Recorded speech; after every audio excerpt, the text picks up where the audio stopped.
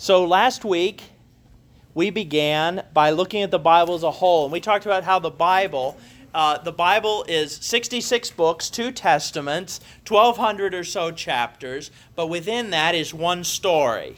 One story about a God whose nature is to be in relationship, and that when humans have sinned is on the move through ordinary people organized in community to redeem the world in Jesus Christ. Now that's a mouthful, isn't it? We talked more about that last week. And then we talked about the first 11 chapters of Genesis, what is called the prologue. And in those first 11 chapters, we see we see the human condition laid bare. We say how humanity, each one of us, was created in the image of God. Male and female, we bear within us that divine spark, that divine image, that divine connection, that each of us are made in the image of God. But then we also find that humanity had free will. And our earliest ancestors used that free will not to disobey God. God said, I gave you one thing, and they failed. And through their disobedience, through the pride that led to unbelief, and the unbelief that led to sin, and the sin that leads to death, we see the human condition. And the rest of those 11 chapters tells us about that human condition as wickedness multiplies throughout the world. And yet we see that God is faithful, that God is righteous and judges, but God's judgment is paired with mercy. And so we see when people sin, there is the destruction of the flood, but also the saving of a righteous one named Noah. And the promise, the covenant with Noah, that God would never again blot out humanity by a flood. And so what we see is the stage is set. The players are ready to go. And when we open Genesis 12, and that's where we're going to begin today, we begin our story. Now I'm going to move a little quicker than last week because we've got so many more chapters. So you'll have to flip quickly to follow me, and I'll skip several chapters, and I'll try to give you tent posts while I'll say, well, now I'm on chapter 38, and you'll be like, wait, you're on 22. But we're going to try to move quickly tonight. The players are set, and the player, when we start, we see on the stage one man. His name is Abram. The story of chapter 11 builds up to him. Abram is probably semi-nomadic, and that means he doesn't have a permanent home or permanent land, but he lives in tents and he moves. Now when we say move, we don't move every night. He might move every few years. But there are people today in the world, they're called Bedouins, that live in the Middle East. They live a similar lifestyle. I wouldn't want to draw the parallel too exhaustively, but they are people that are on the move. And so there Abram comes. He is a polytheist. That's a fancy word. It means that he worships many gods. He is not at this point a worshiper of God, the God we know, the God who is known in Scripture as Yahweh. But yet God comes to this polytheist, this descendant that is tracked meticulously. Have you noticed that? I know some of you have said, well, I just can't get past all the begats or the son of. There's all these names. I can't pronounce them. I'll give you some good news. Nobody really knows how to pronounce Hebrew, so just give it your best shot. I'm just going to offer that to you. That we have to guess what it looks like and what it sounded like. So you speak boldly on names. And God comes and he says to him, now go from your country and your kindred and your father's house to the land that I will show you. I will make of you a great nation, and I will bless you. And I will make your name great so that you will be a blessing. I will bless those who bless you, and the one who curses you I will curse. And in you all the families of the earth shall be blessed. Now this is really interesting, isn't it? One, we see there that in Abram, we see a change of religious belief. But we also see a change in how the ancient peoples viewed God. God typically, as I understand the ancient world, was a God of places, things, and locations. So they would have shrines on hilltops, and on that hilltop alone, they would worship a certain god. Another hilltop, there would be a shrine to a different god. And so gods were aligned with places, but very clearly here, and I mentioned last week that so much of those first 11 chapters, I think, speaks into their context in a way that is to say that the God of Israel, the one true living God, is different. Different. And what he's saying here is, to someone whose life is moving from place to place, I am your God. So when you move, are you going to have a different God there? No.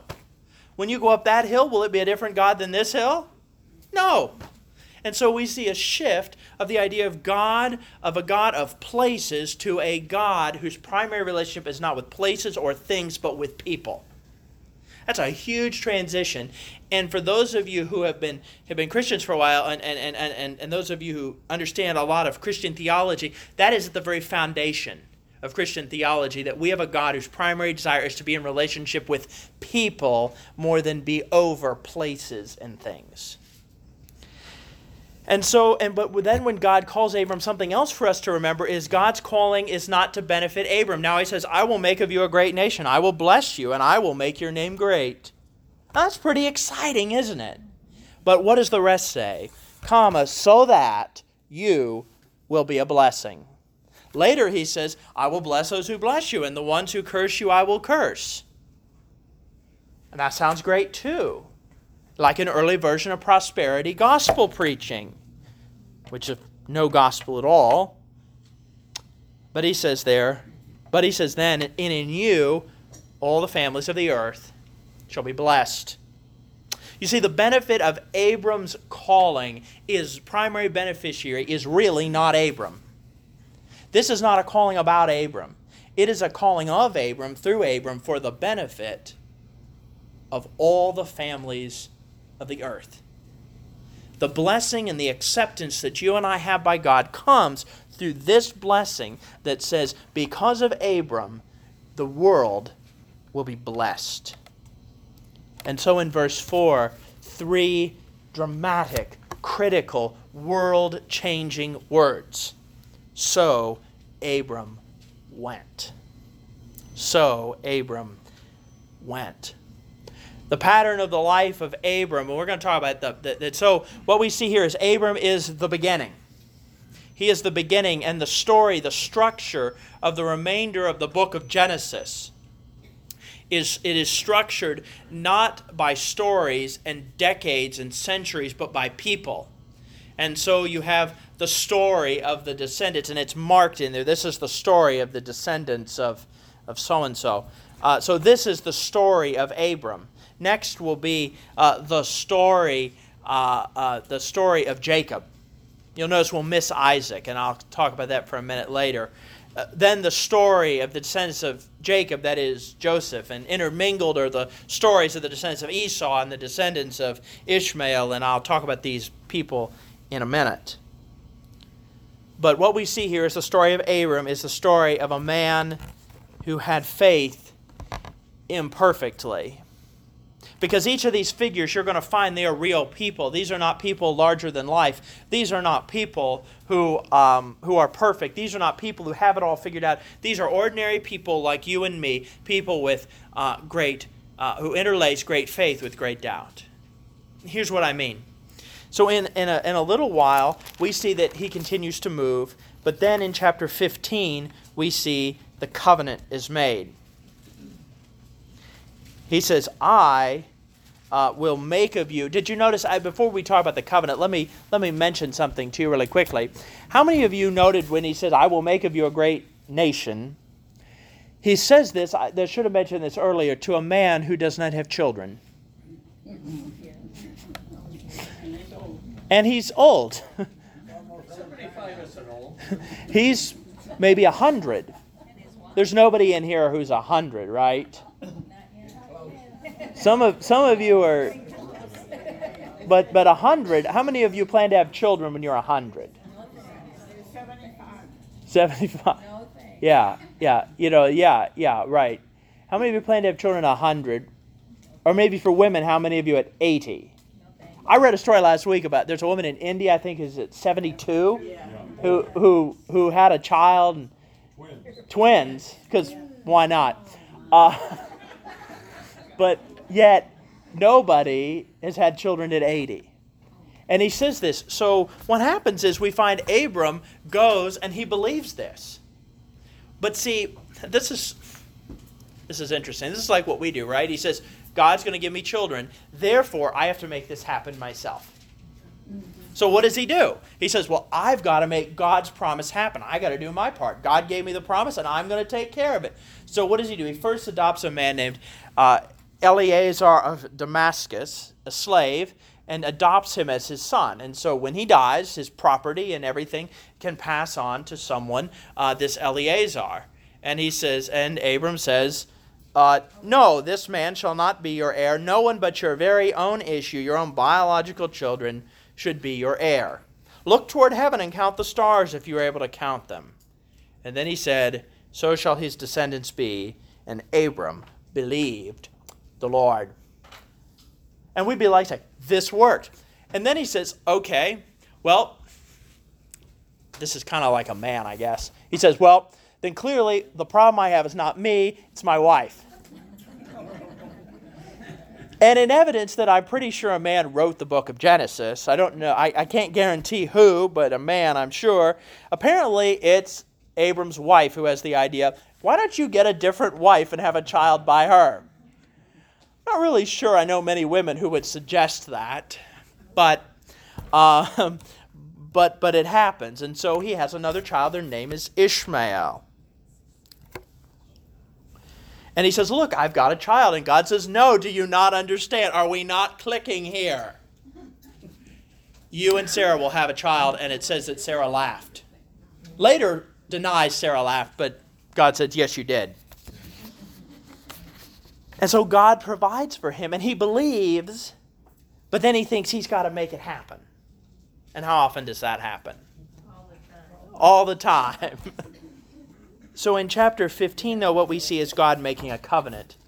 Covenant is one of the great words of the Bible. We'll talk about two great words of the Bible tonight, covenant and law. Covenant is a promise. Covenant is a connection. In some ways, it's like a contract. But contracts are a connection of things. For example, about a year and almost 2 years ago, I can't believe it's been that long, but almost 2 years ago I bought a new car. And in 72 short months, I will own it outright. And I made a promise, right? They made a promise. In return for a certain amount of money every month for the next 6 years, plus the trade-in of my old Accord, I will have this brand new Honda CR-V. It's a great vehicle, most practical vehicle I've ever owned. And so we made a promise, right? Well, what happens if I break the promise? What's going to happen if I stop making the payments? They're going to come and they're going to take my CR-V away, and I'll be in real trouble, right? So I make the payments. They give me the car. But a covenant is not like that. So that was a this for that, right? A covenant isn't a thing about things, it's about people. A covenant is a promise that my existence is connected with your existence. And so it can be made between equals, but more often made between someone who is stronger and weaker. The historic terms are suzerain and vassal. And so they'll talk about the promises, what the more powerful party will do, and then we'll talk about the penalties and curses if you break the covenant. And we see in chapter 15 kind of that structure. God promises that I will give you multiple descendants, and I will use you to bless the nations. And he says, I am the Lord who brought you from Ur of the Chaldeans to give you this land. Also promises them land. It says, I'm going to give you all these things. And then as a way of sealing the covenant, what happens is they would take animals and they would cut them in half, slaughter them, and scatter the dead pieces on the ground. And then the weaker party would walk in the midst of these, signifying, so be it to me, may it happen to me what has happened to these animals, may I be cut to pieces, if I break this covenant. That's serious business. But what happens in chapter 15? It says, as the sun was going down, a deep sleep fell upon Abram, a deep and terrifying darkness descended upon them. And then later, when it was dark, it says, a smoking firepot and a flaming torch passed between these pieces. So pay attention. Who walked between the dead animal pieces to say, may it be to me as with these animals? Who was it? God. It was God. And God says, if this covenant is broken, I will pay the penalty. There's some powerful imagery there, isn't there? There's some powerful stuff there. That God takes the penalties, which are supposed to be for the weaker person, right? But then puts them on himself. Puts them on himself. And so eventually, they have children. A child named Isaac. Isaac is given to Abram and Sarah. Abram is now changed his name to Abraham. Abraham meaning the father of many nations.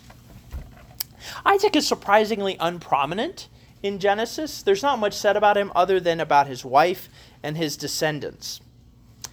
And so let's talk about his descendants. There are twins born to Isaac and his wife Rebekah. One is named Jacob and one is named Esau. I think I've mentioned before, here and other places, that when the Bible talks about two sons, are good things going to happen or are bad things going to happen? Bad things are going to happen. So Jacob and Esau comes out. Esau is an unusual figure. He comes out completely covered in red hair, and his name Esau.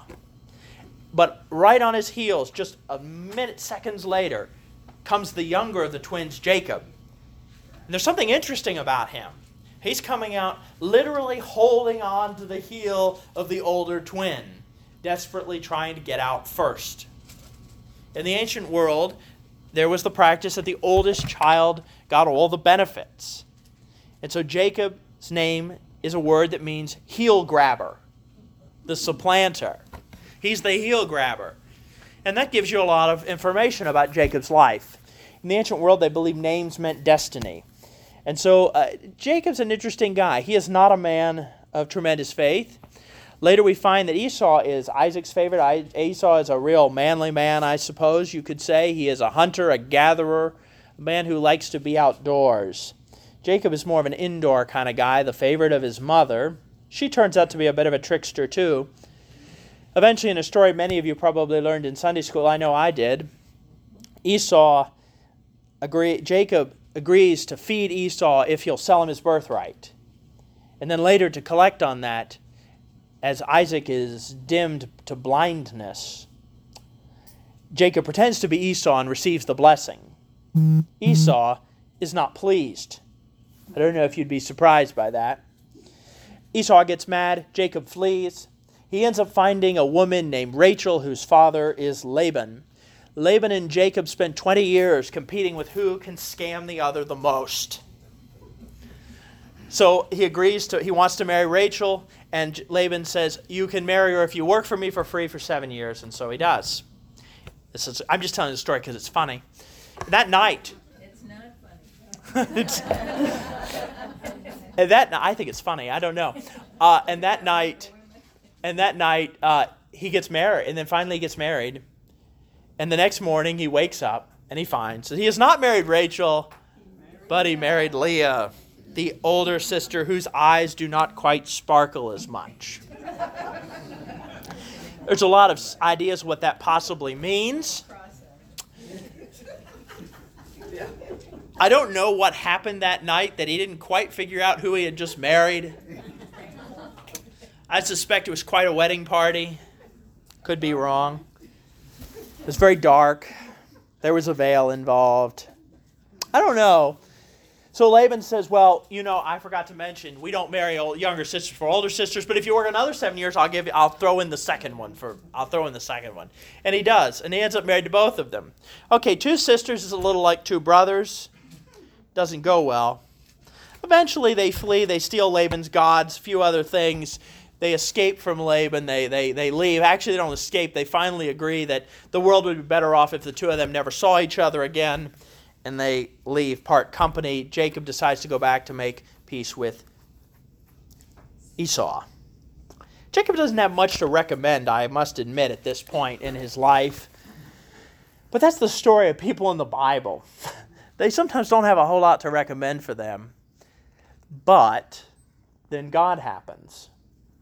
I don't think we have a whole lot of evidence Jacob was a terribly devout worshiper of God. But then, in the chapter 35,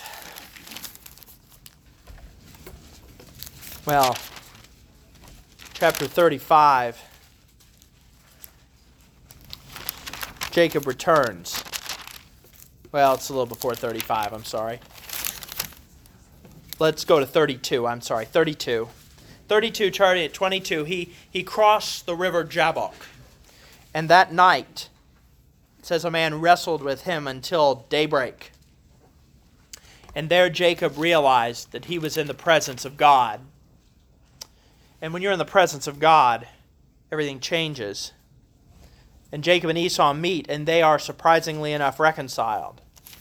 And then in chapter 35, Jacob returns to the place called Bethel, literally in Hebrew, the house of God. God had appeared to him when he fled from Esau, but I don't think it made a difference. But here he says, go back there, put away all the foreign gods you've been worshiping while you're away, and recommit yourself to the one true God. And he does. And God says to him, your name is Jacob, heel grabber. You shall no longer be called Jacob, heel grabber, but now your name shall be Israel. That's kind of funny, isn't it? That's the name of the whole family. That's the name of the whole country. That's the name of the whole people. And God gives this to a man who has schemed and scammed and struggled and grabbed his whole life long. But God gets in the way. And God makes a difference. Isn't that exciting? Isn't that interesting? That this is a story of people, and so then we go to the descendants of Esau in chapter 36, and then we go to the descendants of Genesis, and of Jacob, of Israel, and one of them is named Joseph. So, never minding the fact that he definitely preferred Rachel, Jacob manages to have children with both of his wives, and a few other people. But Rachel's his favorite, and eventually she's able to have kids. In fact, Rachel is horrible to Leah. The story says Rachel's horrible to Leah, and so Leah cries out to God, and God allows Leah to have children, but Rachel does not. So the oldest children are children with Leah and her mistresses and Rachel's mistress, and then Rachel is able to have children. The oldest one is Joseph. Joseph, the oldest son with Jacob's favorite wife, becomes Jacob's favorite. And we know Jacob's favorite because he gets a coat with long sleeves, which is not very exciting, and so a lot of people call it a coat of many colors. You've seen the play or the musical, right? So there's a coat of many colors, or probably more likely a coat with long sleeves, but that sounds boring. And of course Joseph still has a little bit of his father in him, I suppose, or his mother. His parents in him. And so is Joseph humble about this? No. He lords it over his brothers and says, I had a dream. By the way, there are 11 brothers. There's 12 of them total. He says, look, I've had a dream. There we were, binding sheaves in the field. Suddenly my sheaf rose and stood upright, and all of your sheaves bowed down to it. Some things are better left unsaid. Then he has another dream, and he says, look, I had another dream. The sun, the moon, and 11 stars were bowing down to me. Some things really are better left unsaid. So his brothers kind of hated him. They eventually decide to kill him. And then they decide, why don't we have some mercy on him? We'll make some money instead. They sell him into slavery. He ends up a slave in the house of Potiphar, an officer of the Pharaoh. Potiphar's wife likes him a little too much. She accuses him of something that is frankly reminiscent of some of what we hear in the news even today. And Potiphar is not happy, has him thrown into prison. And while he's in prison, Joseph meets some folks who were also in prison who worked for Pharaoh, the cupbearer and the baker, and he interprets dreams for them. One of them his head will be lifted up, and he will be returned to his position. The other one, his head will be lifted up and put on a pole. They're not too thrilled, and it happens. And he gets a reputation as a guy who can interpret dreams. And eventually, the whole point of this is to say Joseph rises to power. God speaks to Joseph. God gives Joseph this ability to interpret dreams, but not for himself. It doesn't happen for himself, but it happens for the people. Because later, Joseph learns there's going to be a famine. And so through shrewd planning, Joseph then stores up grain in years of plenty. And when the famine comes, there's only one place you can get grain. And that's from Joseph in Egypt. Who's affected by this famine? Joseph's family back home. And so what happens? Later, they come to get the grain that would save their life, and they find when they get it from Joseph. Anyway, long story short, Joseph ends up unveiling who he is, and they're, of course, absolutely terrified. This is a man who has the power of life and death in his hands. And so they say, well, he could kill us. And Joseph says, yes, I could kill you, but I won't. In chapter 50, verse 20, one of the most famous verses of the Old Testament, says, you intended to do me harm, but God intended it for good, in order to preserve a numerous people. You see, God's plan is in action, and now at the end of Genesis, through these imperfect people that yet somehow God works through, they're in Egypt, far away from the land, but in a place where the people will grow into a nation. And so we go to the book of Exodus. There's been more movies made about this, so you probably have a little better handle on this story. The story of Exodus happens when the people are in Egypt, but one day a Pharaoh comes. The Bible says, who does not know Joseph, does not know what Joseph did for Pharaoh. Because you see, when Joseph stored the food, he made Pharaoh very wealthy. Pharaoh ended up using that famine to gain the lands of almost all the regions around them. And oh, by the way, the people in Egypt didn't starve to death.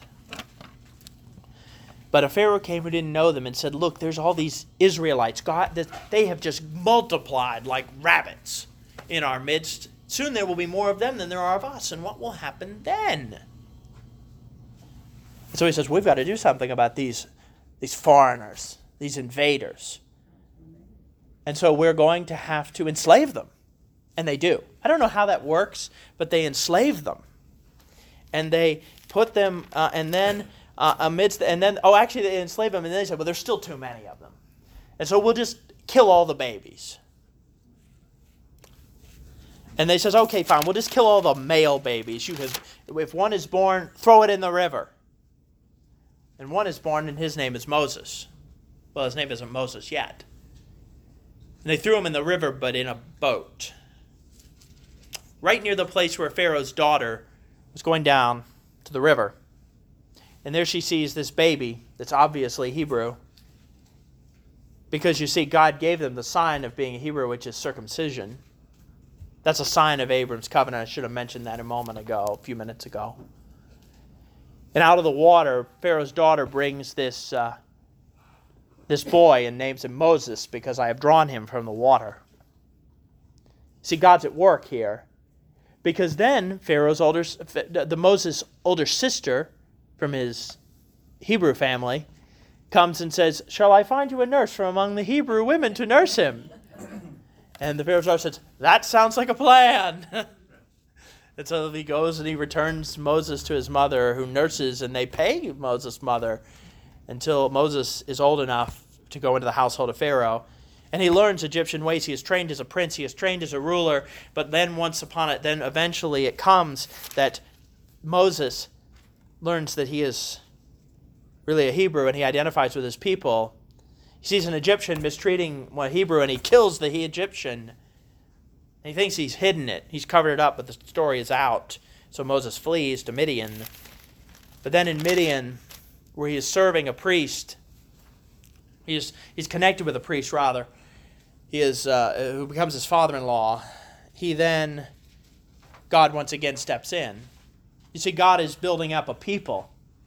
And so he says, oh, those people in Egypt, I have heard their cries. It's been 400 years. 400 years. I think it's probably likely, people will disagree with me on this, and so you can have either view. Is that I think it's likely the people had figured if God has forgotten about us, we're going to forget about God. But God has not forgotten. You see, God's covenant, God's promise, where I will be your God and you will be my people, God's covenant is still in force. And so God finds them. And through Moses, he calls them in a burning bush of all things. And Moses has every excuse in the world. But he goes, and he speaks to Moses. And there are 9 plagues. Well, there are 10 plagues, but we'll talk about 9. 9 plagues. And in those 9 plagues, we see disaster wrought upon Egypt. But it's interesting. Some say those 9 plagues, they may have been symbolic. They may have been literal.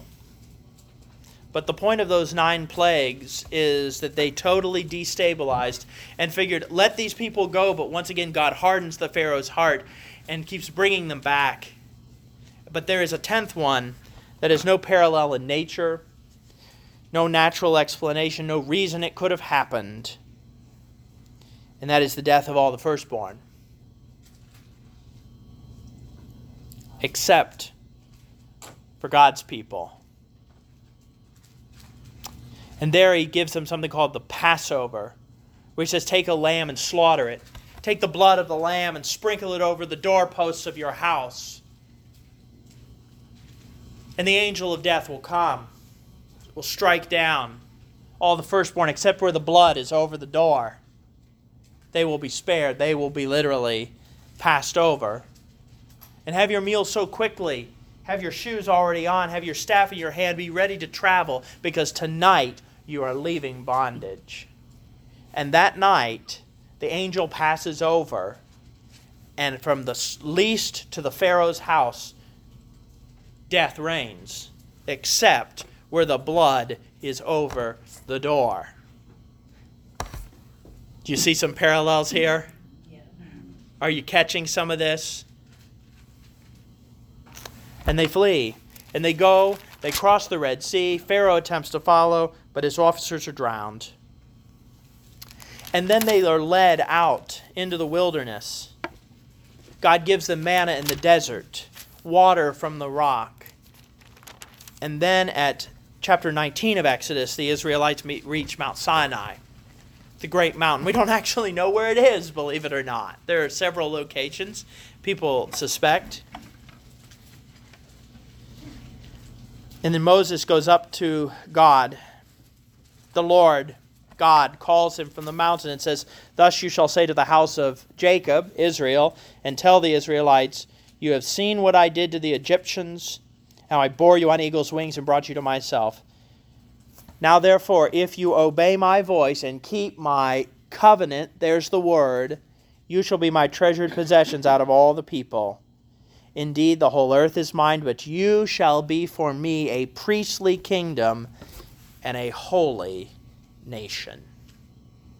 See, that's the basis of the story of the covenant, is once again that God's calling, God's deliverance is not for them, but for them to be bearers and priests to the world. You see, a priest exists as an intermediary. A priest, we don't have priests in the Methodist Church, so it's kind of hard for us to think about it. The goal of a priest is to stand between God and humanity. You go to a priest in the ancient world, and even today, if you want them to speak to God for you. And a priest comes and they speak to you of God. And he says, of this world, you are going to be made a nation. You are going to be formed into a people that are priests for the world. They will intercede for the world to God, and they will proclaim to the peoples of the world what God is like. Who is God? They will share that with the world. Indeed, that's the purpose of Israel, is to be that holy people. Holy is a word that simply means set apart. It doesn't mean best. It doesn't mean greatest. It doesn't mean most morally upright. We've used that word holy to mean all those things, but it means set apart. You are set apart to show the world what God is like and what God's ways are like. And so what we see here when we look at, in a moment we're going to look at Leviticus and Deuteronomy. We're going to do a very quick pass by those. When we talk about law and ritual, when we talk about those, we say that God has created these people to bear to the world, to show the world what God is like. And He gives them the 10 Commandments and the law. Law is another word. Another great word of God. The word law, I think, would be better translated as the will of God. We think of law as rules, as don't do this, and that's true. How many of us, though, we talk about that we want to know the will of God, but we can't fathom the idea that God's will comes in law? But it does. He says, you're going to be my people. You're going to be my people. And so you're going to tell the world what I'm like. And so when I give you the law, I'm going to tell you exactly what kind of person, what kind of God I am. So He gives them the 10 Commandments, and you probably know them. That's where they come in the midst of this, in the formation of the people at Sinai. And it has things like, I am the Lord your God. You shall have no other gods before me. And don't make an idol and worship it. Don't wrongfully use the name of God. Remember the Sabbath day and keep it holy. Honor your father and your mother. Do not murder. Do not commit adultery. Do not steal. Do not lie. Bear false witness. Do not covet. Those are 10 simple rules to understand, but not so simple to live out. 4 of them are about your relationship with God. 6 of them about your relationship with others. But they're really all about your relationship with God. I think of it this way.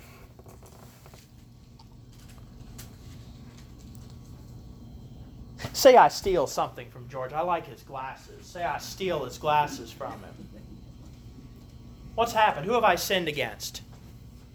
You'd be like, well, George, right? I stole his glasses. But what he's saying there is he's saying when you steal from George, thanks for agreeing. He didn't agree. I just made it my example.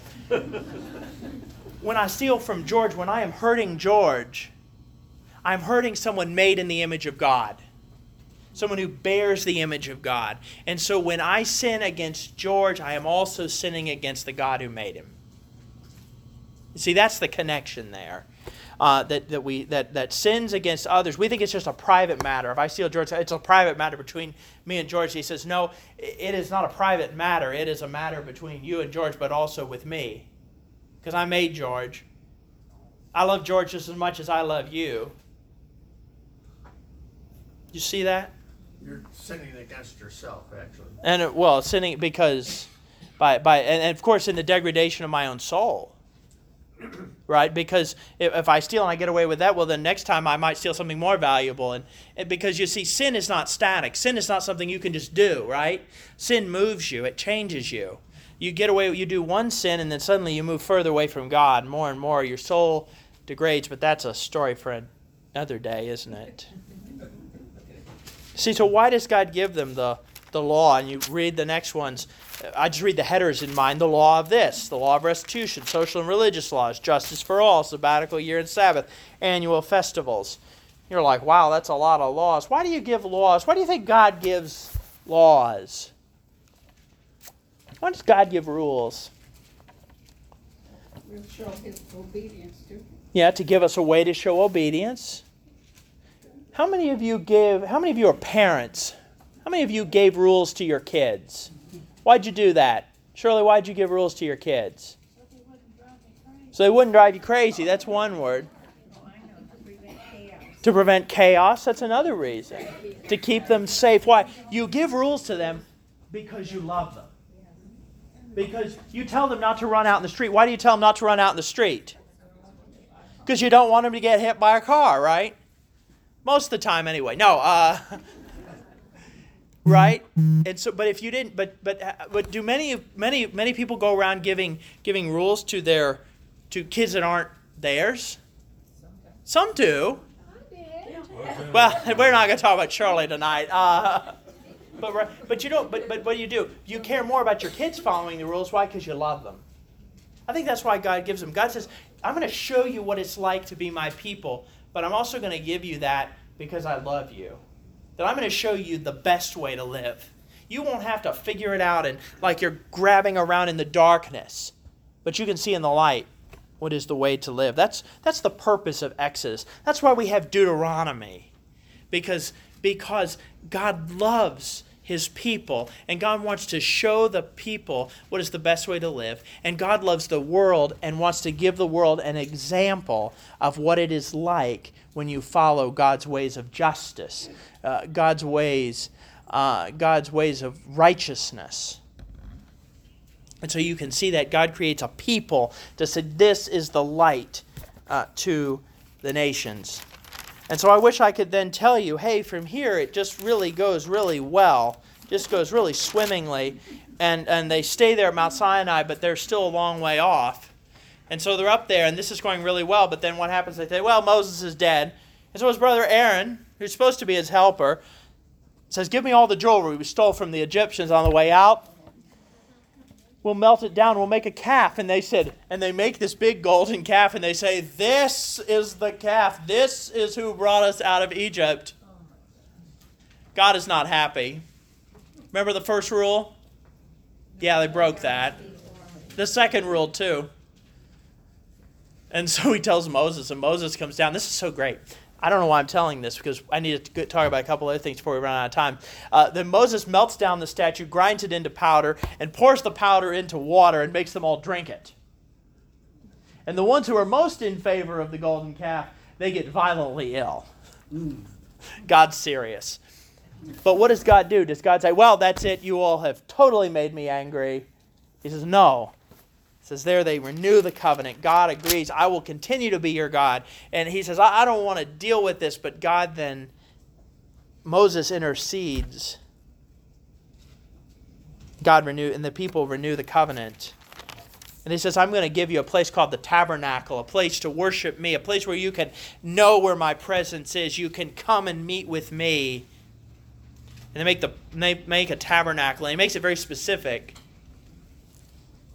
And that's what Leviticus is about, a lot of these rules. It says you're going to be a different kind of nation. You're going to go into a place that I'm going to give you. There's going to be a lot of people there, and they're going to have their own rules on how to worship me. And I'm going to tell you right now, don't worship me like they worship their false gods. Worship me like this. And to the priests, don't do what the priests in Canaan do, but do what I tell you to do. That's what the rest of Exodus, that's what Leviticus is about.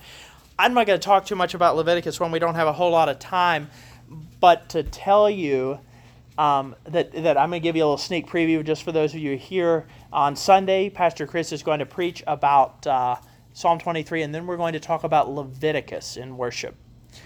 You're like, okay, I'm going to be gone after Psalm 23.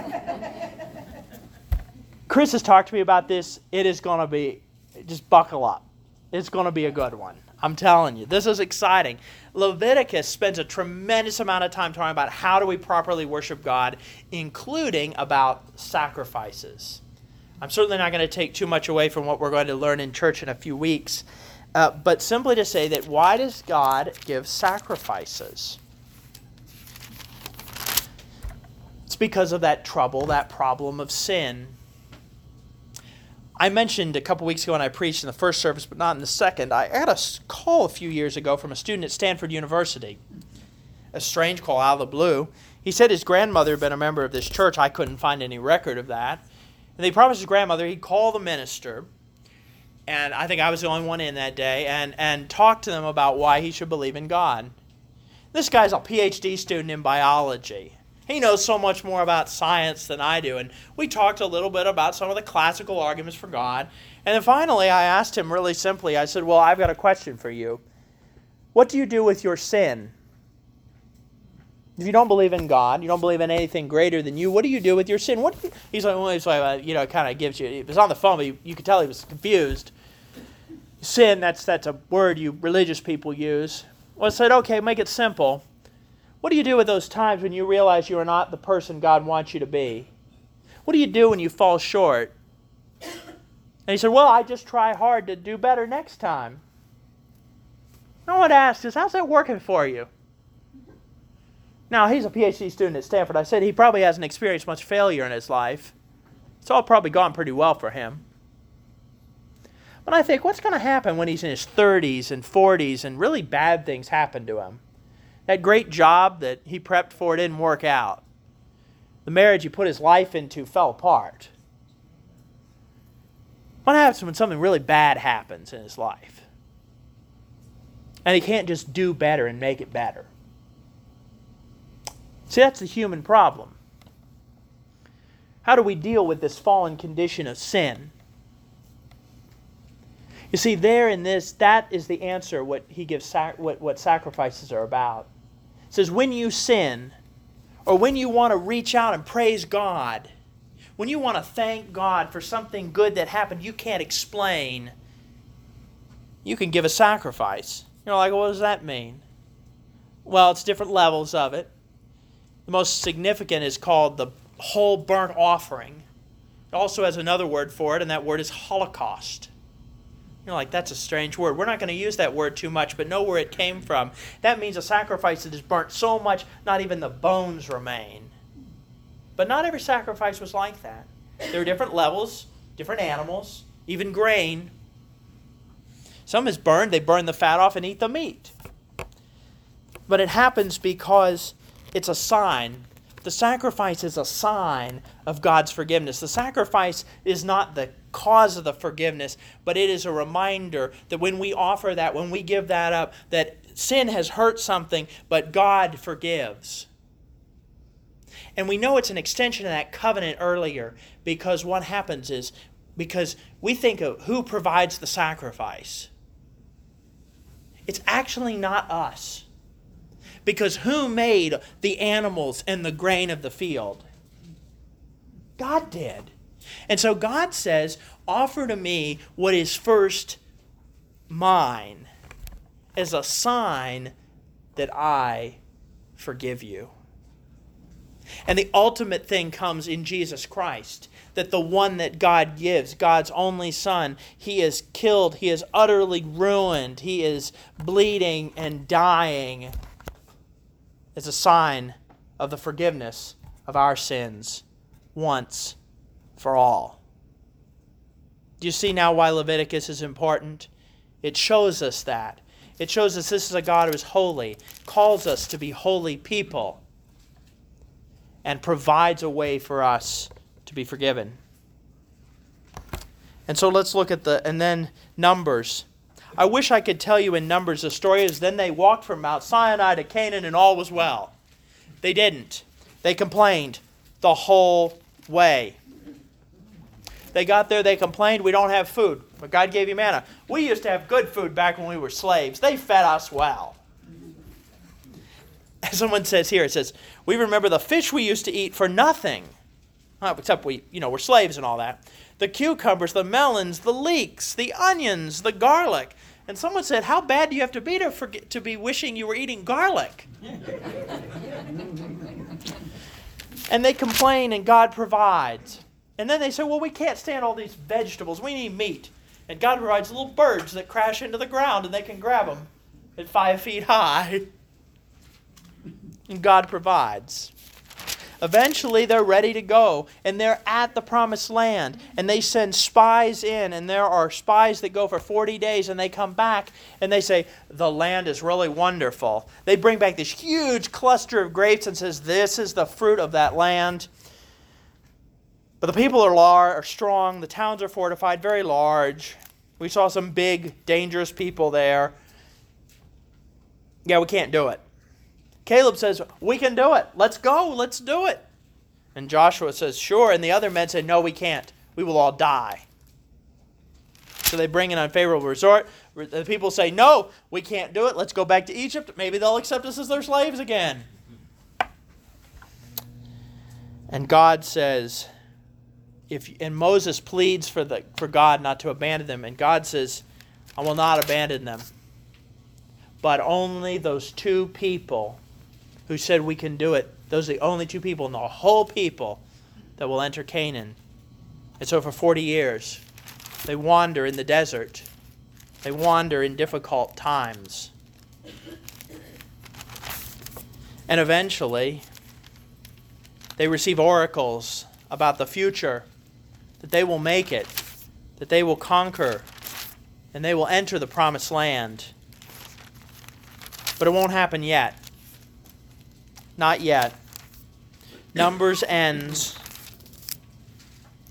with them just on the edge of the promised land. Deuteronomy is a story of the laws and reminders of what God has done and what God expects from them as they are His people in the promised land. They renew the covenant. God anoints Joshua to be Moses' successor, reminds them of this law. And Moses gives his final blessings, and he dies. They're right there on the cusp. God has formed a people. They're about ready to enter the promised land. And that's where we'll begin next week.